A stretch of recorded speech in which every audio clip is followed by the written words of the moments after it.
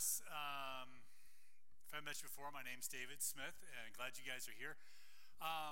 So we count every week. We hate counting attendance. We don't like talking about attendance, but we are at like 95% full, I think, in this celebration. And so if you just, especially next weekend with daylight savings times, if you want to wake up 2 hours earlier, we have a little bit of room left at the 9 o'clock. Also, just want to say to any of you folks that live toward Mason and Westchester, we still have room at the 10 a.m. at the Westchester campus. It just came back from there.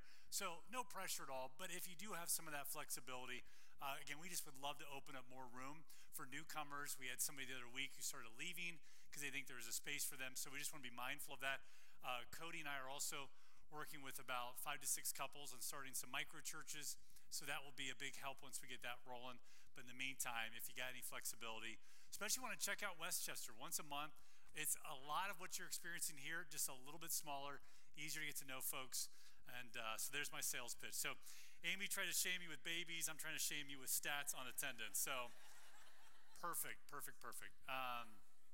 Everyday Kingdom's coming up this weekend. I've been to the first 2, just registered last night, and I think it'd be the mature adult thing for me to tell you all sort of theological reasons why you should go to Everyday Kingdom. I'm going to give you a different one. It is just fun. Like, I swear to you, I'm not trying to sell you. I'm not trying to exaggerate. It is one of the most enjoyable weekends of the year, and the reason why is you're not going to have a talking head just speaking at you the whole time.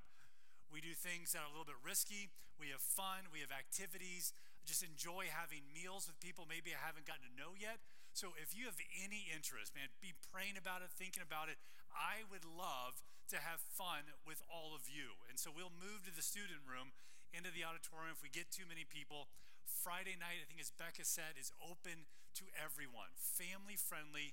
If you just want to get a taste of what Everyday Kingdom's about, just come out Friday night, and if you decide you want to go for the rest of the weekend, we'll get you plugged in. But would really encourage you to check that out. So, all right, well, as we get jumping into the message today, I want to share with you a story from about a month ago where we had some staff members who just couldn't seem to agree on something. And the thing we couldn't agree on is that there was a disruption in one of our prayer ministries.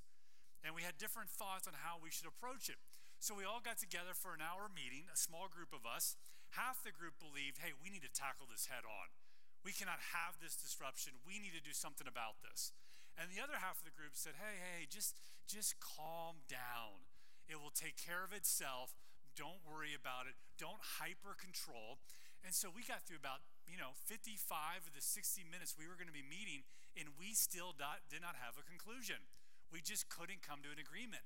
And it dawned on me, with just a few minutes left, I'm like, oh my goodness, I have had an ace in my back pocket the entire meeting. I could have stopped the meeting in 1 minute with this card. And so I pulled it out and I said, guys, I forgot to tell you. Rusty and I talked about this the other week. Now, you guys know who Rusty is, Rusty Gevert. He's our elder and pastor over prayer. He wasn't in this meeting. Rusty is also known by many to be the prayer leader of Cincinnati. That's not an exaggeration. I'm not just saying it because he's in Israel right now, but it is true.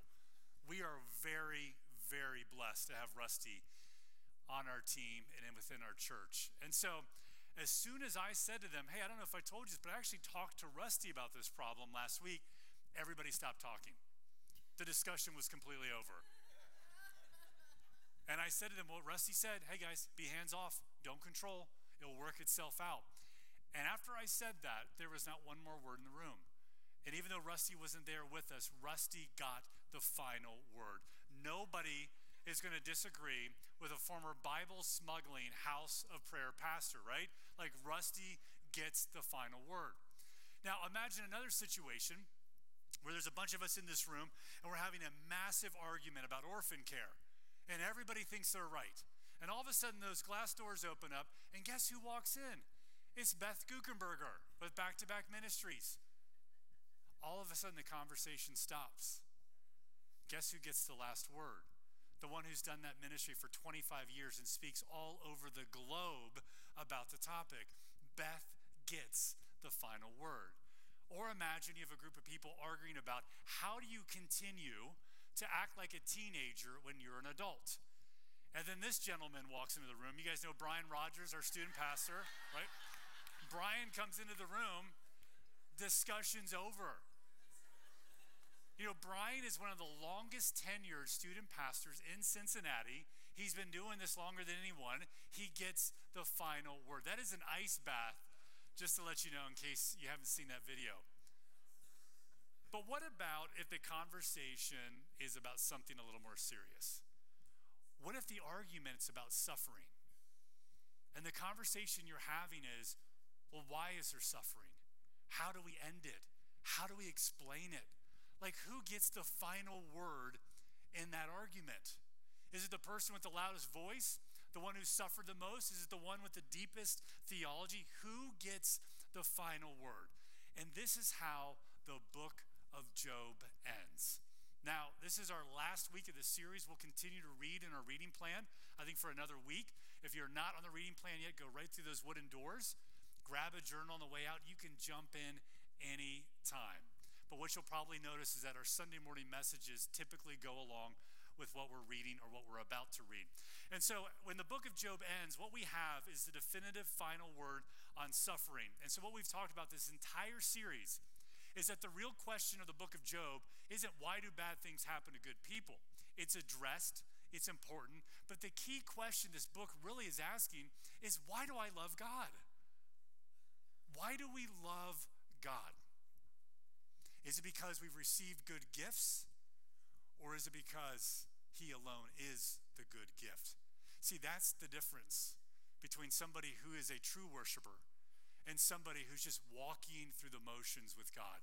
A true worshiper loves God because of who he is, not because I've received the good gifts, because I understand no matter what I go through, he alone is the good gift. And so we are going to finish our series on Job today, and we are going to discover the final word on suffering, what it is and how it can help us move forward in faith, because that's what we all want to do.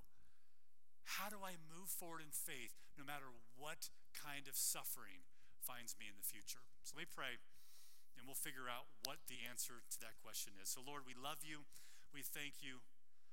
Lord, as we all pray every week, like, would you allow myself and anything else up here on the stage just to kind of fade back into the background? That it be your face, your voice, your presence that would come forward and impact and encounter us today. Lord, we love you. Take all motives, take my agenda, get rid of it. We want to hear from you alone. It's in your name we pray. Amen. So we pick up our story. Job, if you don't know this, has been challenged chapter after chapter by these men who, I guess at once, he considered friends. The relationship is hanging on by a thread at this point. And the big challenge could be summarized like this. Hey, Job, the reason why you're suffering is because you are in sin and you won't admit it. You won't confess it. And so for these friends, this is a little bit of their theological view. I don't think they're the worst people in the world. This is just how they see things. If you suffer, well, then obviously you're in sin. And so Job's response to this unfair judgment is that he starts demanding to talk to God. Like, God, it's time. And not only is he saying, I want to talk to God, he's saying, I'm going to take God to court. So demanding to talk to God is not necessarily an entirely good thing in this moment. Because what Job is saying is, God, listen, you don't understand what's going on here.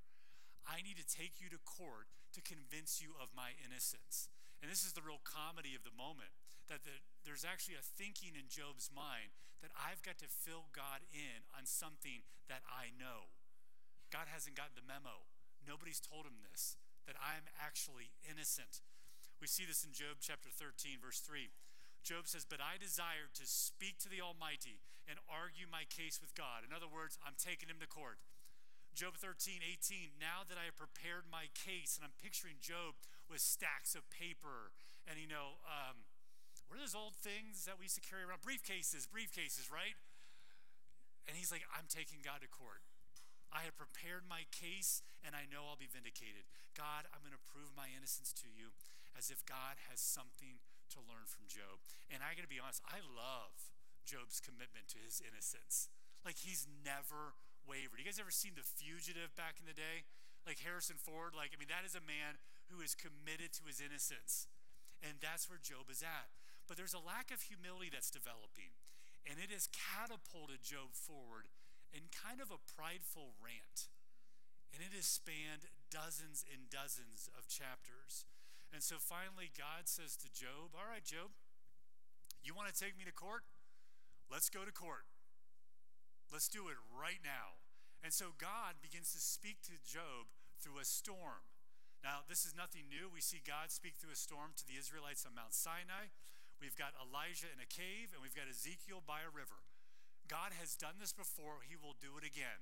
But there's moments for sunshine. But in this moment, God says, nope, I'm going to speak to Job through a storm, demanding everybody's attention. Job wants to take me to court. Let's go. Here's what God says, Job 38, verse 1. And just see if you can find the moments of irony and maybe a little bit of sarcasm.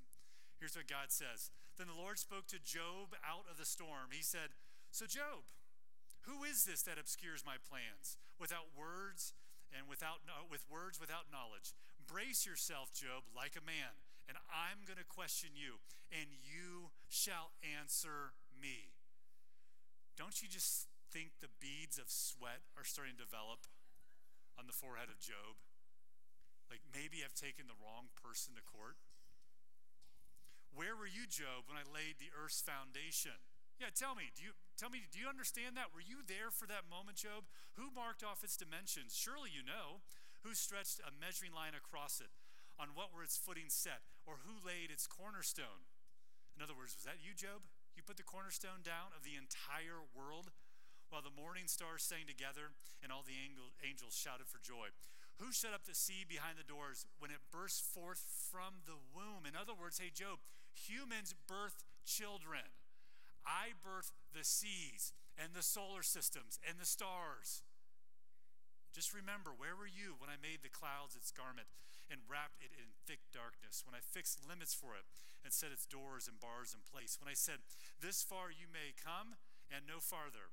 Here's where your proud waves halt. Job, have you ever given orders to the morning or shown the dawn its place, that it might take the earth by the edges and shake the wicked out of it? In other words, this is God's nice way of saying, hey, Job, know your place. Make sure you know your place. This isn't like an angry parent pointing down. It's that subtle gesture of, hey, don't forget your place. In other words, know your role. And I want to pause right here, because as I was reading this passage over and over again this week, what I kept catching my heart doing, it started to flutter, because I kind of believed, I kind of expected an explanation was coming. Like here we are at the end of the story, and you would just imagine this is how it should end. God pulls back the curtain and says, hey, let me tell you what's really going on. And so in this courtroom scene, God would go and take the stand, and he would just explain what has happened. That's what you do in a courtroom. And maybe God takes the stand and he says, all right, guys, here's what really happened. Let's go back to chapter 1. What happened is that Satan was roaming the earth. It was a bright and sunny day, and he just walks into the throne room. Wasn't expecting him, and he starts kind of picking on me. He says, hey, God, you know the only reason that people love you is because you pay them.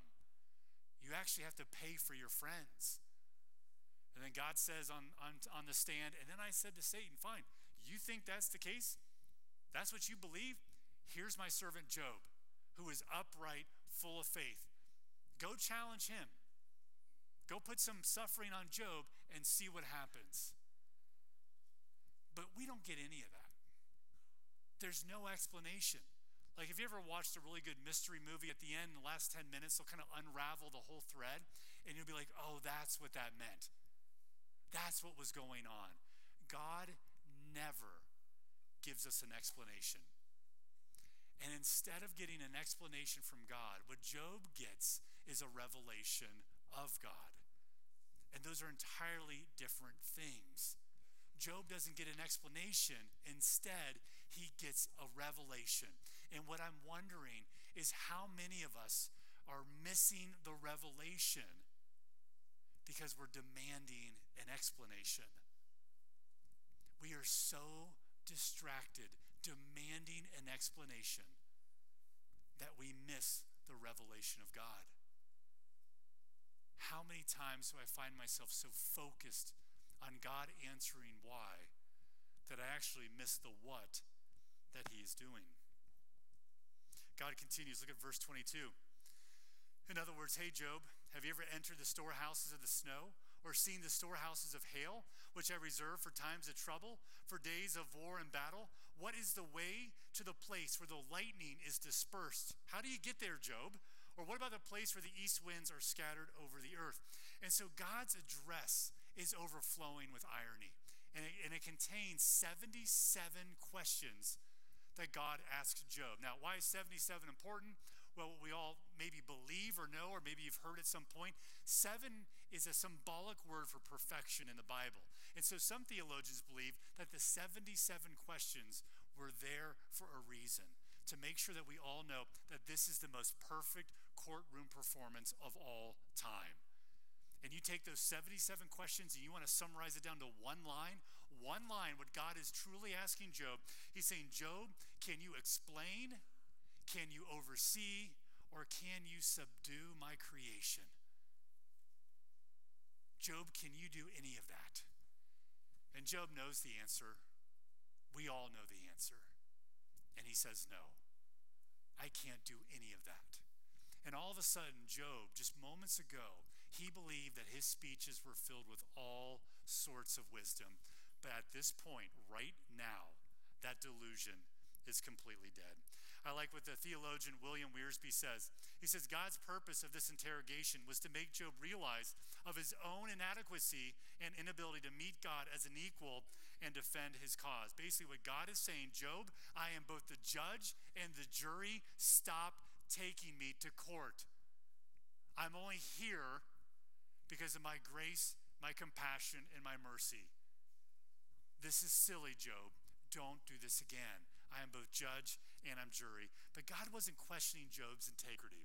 I don't want you to think of God pointing down and picking on Job and going, your character, your heart, your integrity, I question it all. That's not what God's doing. All he's questioning here is Job's ability to explain the ways of God in our world. That's his big challenge.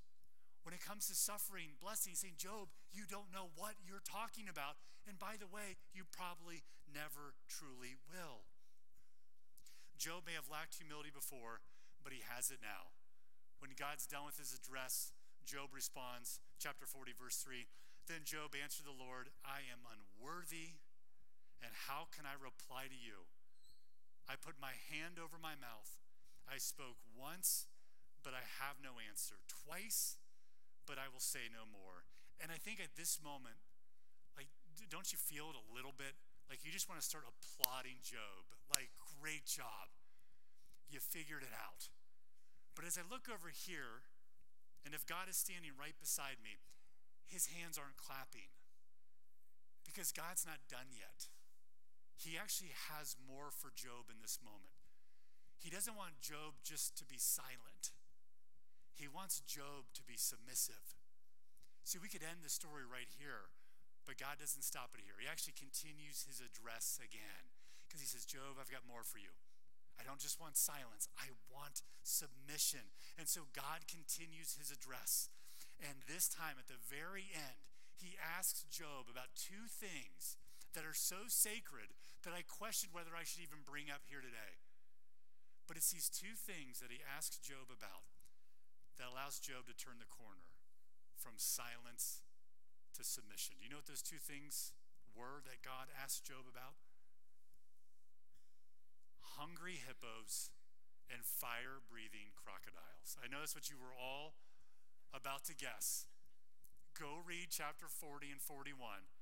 One of the weirdest things in the Bible. That at the very end of this giant discourse, God questions Job and challenges him about hungry hippos and a Godzilla-like crocodile. Just go read it. It's actually true. That does it. That does the trick, and it moves Job from silence to submission. When he steps into this submission, Job 42, here's where his heart is at. Then Job replied to the Lord, I know that you can do all things. No purpose of yours can be thwarted. You asked, Who is it that obscures my plans without knowledge? Surely I spoke of things. That's a confession. That was me. I did not understand, God, these things that are too wonderful for me to know. You said, listen now, and I will speak. I will question you, and you shall answer me. Verse 5 right here. Highlight it, underline it, remember it.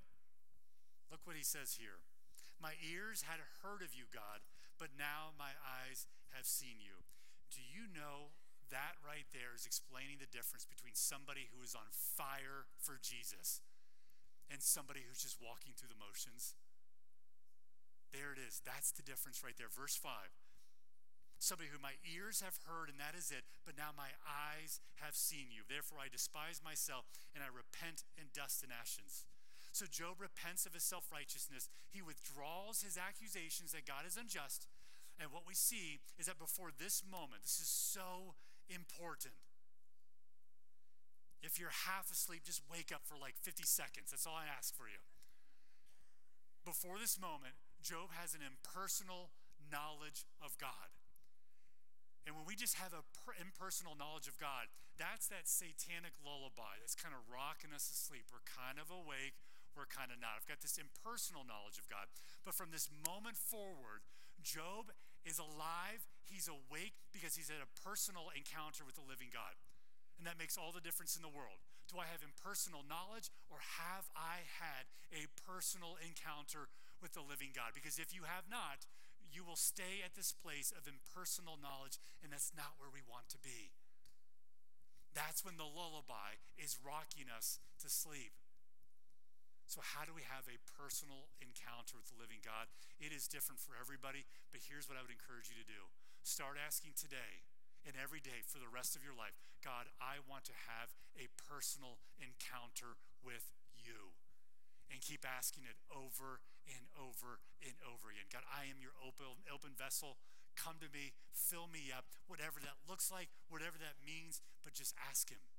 I want to have a personal encounter with you. The writer Christopher Morley says this: I had a million questions to ask God, but when I met him personally, they all fled my mind and it didn't seem to matter. See, I think Job is in this space right now. I think Job has walked through this entire book with millions and millions of questions, and I wonder at this moment, they just don't really matter because he's encountered God in a personal way. Do you know that Jesus is in this room right now? Where two or three gather, he's there. If you're watching online, he's with you right now. And so when you start remembering and recognizing that God is with me in whatever space I go, then we can encounter him in a personal way. And so where Job's friends called him a sinner throughout this whole book, God is very intentional at the end to say, no, Job, you're a servant. And the reason why he calls him a servant is because, think about it, Job suffered in such extreme ways, but he never cursed God. And because of that, Satan loses this round, and his accusations are silenced, because there is a man, and his name is Job, who does not need to be paid by God to love him. Satan has been silenced. His accusation was, people, God, you got to pay him. If they're going to love you, you got to give them gifts. But with Job, even through it all, he never cursed God. Continue to believe, continue to love. I think that's what makes Job so inspiring. He wasn't perfect. He had many moments of meltdown, but he was a true worshiper. At the end, he loved God for who he is. And because of that, Job was able to give God the final word, which I'll tell you is not a strength of mine. I've shared with all of you that the first first 10 years of Emily's and my marriage, and it still trickles in from time to time, she would have to come to me quite a bit and say, hey, listen, I just feel right now that you're putting more value on your ministry than our marriage. And I'll give Emily all the credit in the world. She just wanted to be able to share openly, just to be heard, so I would validate her. I would empathize. But I had a hard time doing that. And so we would get into these kind of argument conversations, and what I had to make sure is after she shared, I got the final word. And so she would say things like, hey, I just kind of feel like right now maybe ministry's more important. And I'd say, well, what are you talking about? I mean, last Valentine's Day, I got you 12, a dozen roses or whatever. Don't you remember? Like, how can you say that I put the ministry for the marriage? Remember the last holiday. Remember the last birthday. Or, hey, remember the other week. Like, I was up till 1 a.m. watching Titanic with you for the second time, right? Or remember we wore matching t-shirts in the airport, which I actually never did that. But, like, that would be the ultimate gift of love. If I would ever wear a matching t-shirt anywhere with my wife, if you're wearing a matching t-shirt right now with your spouse, you're a better man or human being than I am. But nonetheless, I would throw all these random things at her. Hey, remember that? When I did this, when I did that, and I loved you that way. And the reason I would always come back with that, and the reason I had to have the final word, is because what I wanted to do is to cement my point once and for all. And if I could cement my point, then maybe we would never have to have this conversation again. Because that conversation made me feel so vulnerable. Because we're both sitting in this place of suffering, and I don't have the answers. I don't know how to make this stop. I don't know how to fix this. There's an element of mystery still hanging over it. And so I hated being in those moments because I didn't know what to do. I wasn't even sure why it was happening. And so if I could get the final word, if I could cement the final point, then maybe it'd be over. I wonder if that's a muscle all of us need to strengthen just a little bit. This idea of living life well without all the answers. That is a muscle that I don't think I have developed nearly as much as I could up to this point in my life. But how do we get there? Not that we stop asking God questions, but that can actually live life well without having all the answers. 15 years ago, we started a ministry here at North Star called Grafted. It's its own organization now. Other churches are involved. And I'm going to show you a picture. We're not going to show this picture online because this adoption is not finalized yet, but you'll see it behind me. And the picture comes with one of the families we were able to give scholarship money toward so they could adopt.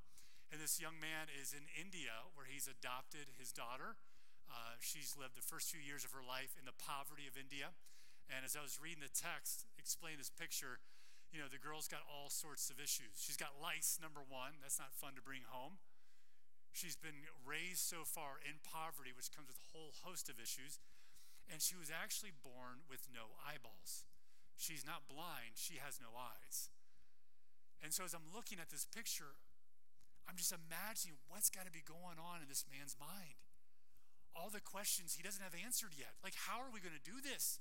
Like, we can get her home, but then how do we raise her for the next 18 to 20, who knows how many years? But isn't that why we love this picture? Why we can't take our eyes off of it? Because it's a picture that lacks answers. Yet there's somebody still walking forward in faith. We'll bring the little girl home. And so again, we can't have this picture anywhere online. The adoption's not settled. I saw some of you guys taking pictures. Make sure you don't post that. But the same point, I think that's why I can't take my eyes off of that. It's a picture of love because it lacks answers, but somebody's still moving forward in faith. Isn't that why the book of Job is so beautiful? It's a book that teaches us the same thing. Because we learn in this book over and over again that God's ways are too great for our complete understanding. And there'll always be an element of mystery in our life, especially when it comes to suffering. So the question I want to end on is, can we still love God without all the answers? All the answers to our health, our marriage, our future, our finances. And the answer to that question is yes. According to the book of Job, yes. We can still thrive in life even without all the answers. And so we get to the epilogue of Job. It's a happy ending if there ever was one. God reveals he's actually angry with the friends. He says, Job, pray for them so he can spare them judgment. Boy, I bet Job loved that, right? The friends are probably embarrassed at the end. Job's family come rushing to his side. They love him. He regains double the amount of oxen and cattle and sheep and servants. He gets 7 more sons, 3 more daughters, and he lives the rest of his life with a full life. I don't know about you guys, but typically, this is not the kind of ending we get on planet Earth. When you think about the physical hardships we go through, typically you don't hear about people getting everything restored and everything improved on. Now, I love what Cody sent me a text in between the 9 and the 11 a.m. celebration. He said, that's what's so great about this epilogue. It is such a good foreshadowing of what we're going to have when we go from this world to the next. And it's going to be more than doubled. It's going to be more than restored, but it's going to be so much better. I never thought of it that way. But here on earth, that may not be how it ends for us. But this is not why the second half of Job's life was more blessed. It wasn't the good gifts he received. It was his belief through it all, even through the suffering, that God alone is the good gift. That's why we love God. It's because of who he is. That's why we love him. Because he is God and we are not. That is the final word of any true worshiper in a time of suffering. He is God and we are not. That doesn't mean he looks down at us. It just means us understanding his place, his sovereignty, his goodness, his grace, his power and presence. That's the final word. Let's pray. So, Father, we love you.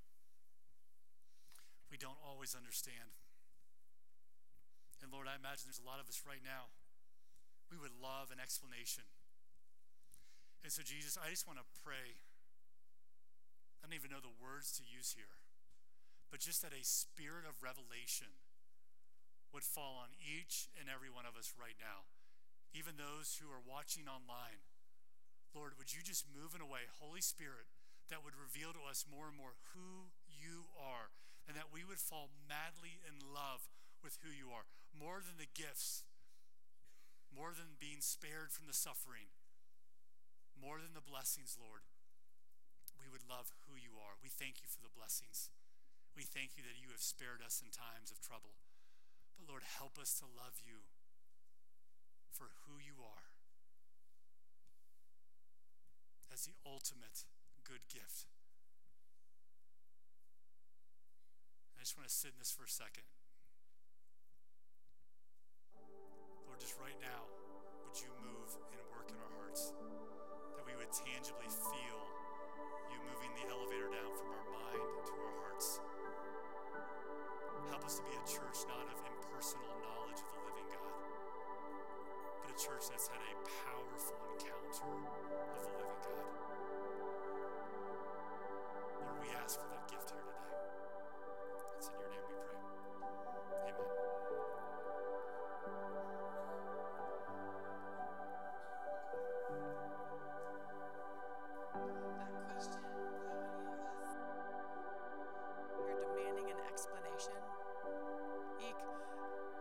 The season for me after I graduated from college, I spent 2 years interning with Campus Crusade at Miami of Ohio as a pretty baby Christian, honestly, at that point. And I felt like all these comforts I had learned for 18 years to live with and grow with were being plucked from me at that season. It was a hard season. And I kind of navel-gazed, if I'm honest. I feel like I was sitting, looking down at all these broken pieces and just kind of, there's another broken one and there's another broken one. Asking the why is this happening to me and why do you have to do it like this? I truly was missing the what of what he was doing. I wonder if any of you guys are maybe in a season of asking why. Maybe a circumstance or maybe a season asking God why. And I just want to give the encouragement that he often answers our heart more than he answers our questions. He even through the Job story, he never did forsake Job. He was there. It was his unseen hand that actually led him through the trials. Job would not have been able to survive if he hadn't had this unseen hand of God. And actually in our reading at the end of the 4th chapter of 2 Corinthians today, what did it say? It said, fix your eyes on not what is seen, but what is unseen, because what is seen is temporary, but what is unseen, that's eternal. That's where our eyes settle. That's where they go to. So Job is in the Old Testament. This is the whole narrative of God pursuing his people, calling his people, naming his people, pursuing them, and coming closer and closer and closer to his people. Then we come come to the New Testament, we have Jesus, and he lived this life that we could never live. He did all the things in perfection and humility that we could never live. Part of that was baptism. As he was baptized by his bug-eating cousin, heaven opened above him, and it never says that heaven closed. Heaven opened, and he was baptized into a life of ministry that he modeled for us. Then he died a humiliating and humble death. And what was his last word there? Tell me. It is finished. Everything you're carrying, it is finished. Put it on my shoulders. This is why I'm dying for you.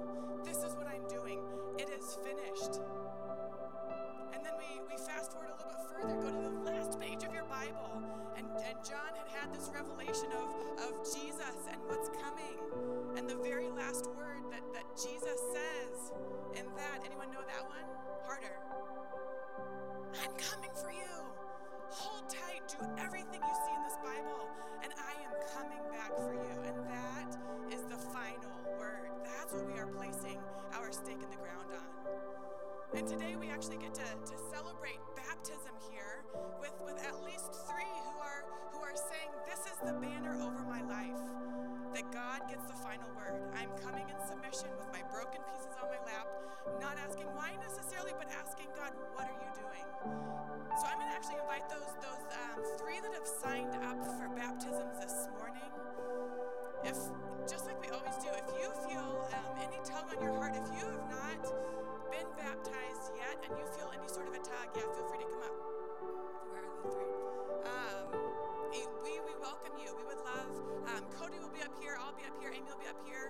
We would love, come find one of us. We would love to have a little conversation with you, or even just share and declare right now why you would love to be baptized. But this is a beautiful opportunity. So I'm going to have you each, just with your own words, can you guys let us know your name and why you feel like the Lord's leading you to baptism today?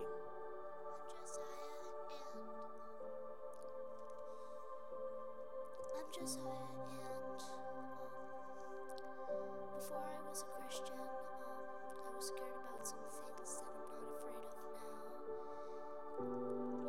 I admitted that I was a sinner, which is and I had believed that Jesus had died on the cross for me, which is B. I wasn't ready to commit my life to him yet, though Daddy had explained a lot about Jesus, and I like to listen.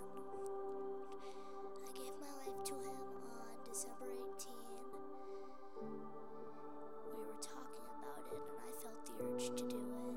And I went up to my room, to my prayer cave. I said some prayers and asked him into my life. So now that I'm a Christian, my life is different. I don't get mad at my sisters as easily. And I settle arguments, like, a lot. And I'm not scared of the Antichrist anymore, and news that's, like, scary for me. I don't do as well in games, though. I'm so proud of you. Good job, Josiah.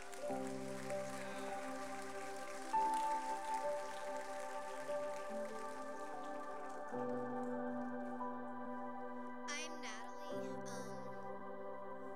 I decided to get baptized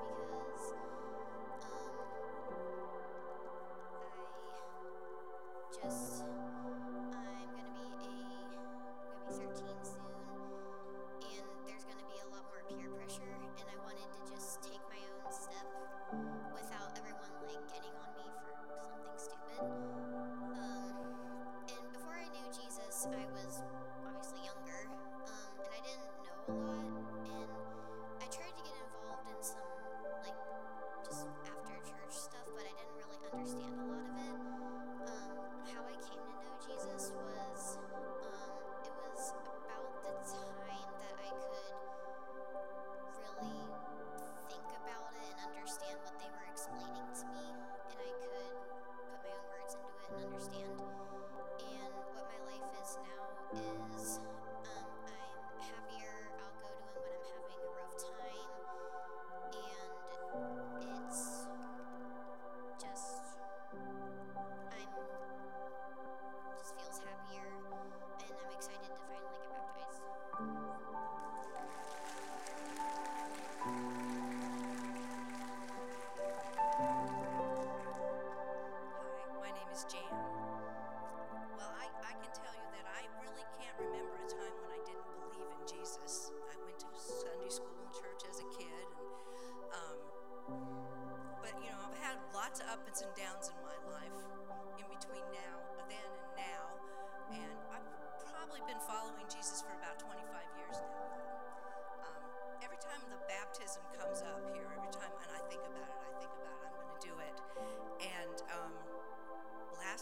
Sunday I was thinking about it because we had kind of announced it, and I was praying, and God said to me, now is the time. Now is the time. And because I mean, I've been following him, and I adored you, the Lord. I adore you, Lord. But now's the time, so here I am.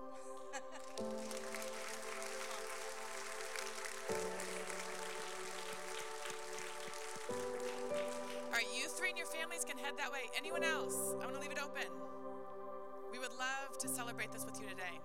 We can do these any day of the week. We can do these any Sunday. So keep pressing into the Lord. All right, so family, stand up. This is kind of how we do this in our family. We celebrate big time when they come up out of the water. I want you guys to roar. This is something so great that we get to celebrate. So here we go.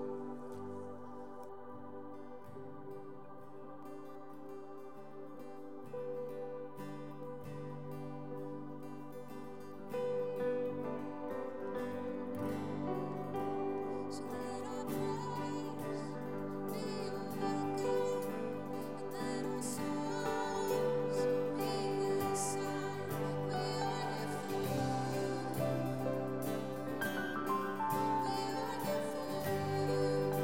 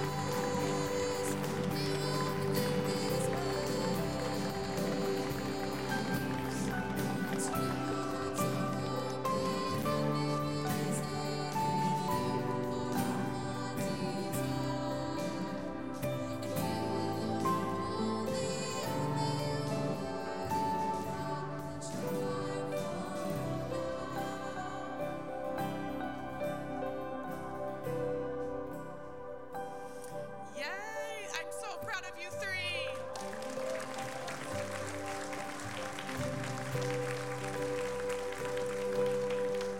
So good. And just like we do every gathering, come up and get communion. Come with your families or come alone, whatever you prefer. Come and receive prayer. Prayer teams will be down here as well. And I would just love to pray over the three, especially here as we close. So I just again, talking about the banner over them. That song, The Banner Over Me is Love. Lord, would your banner of love be over them for their lifetime? Father God, I pray for a lifetime of devotion, of clarity, Lord. Would they so clearly know who you are, Father, your character, your goodness, your sovereignty, and would they so clearly know, Father God, who you made them to be, what their place in this world is.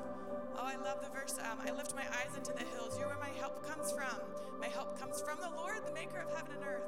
Would their eyes be lifted up into the hills, Father God, and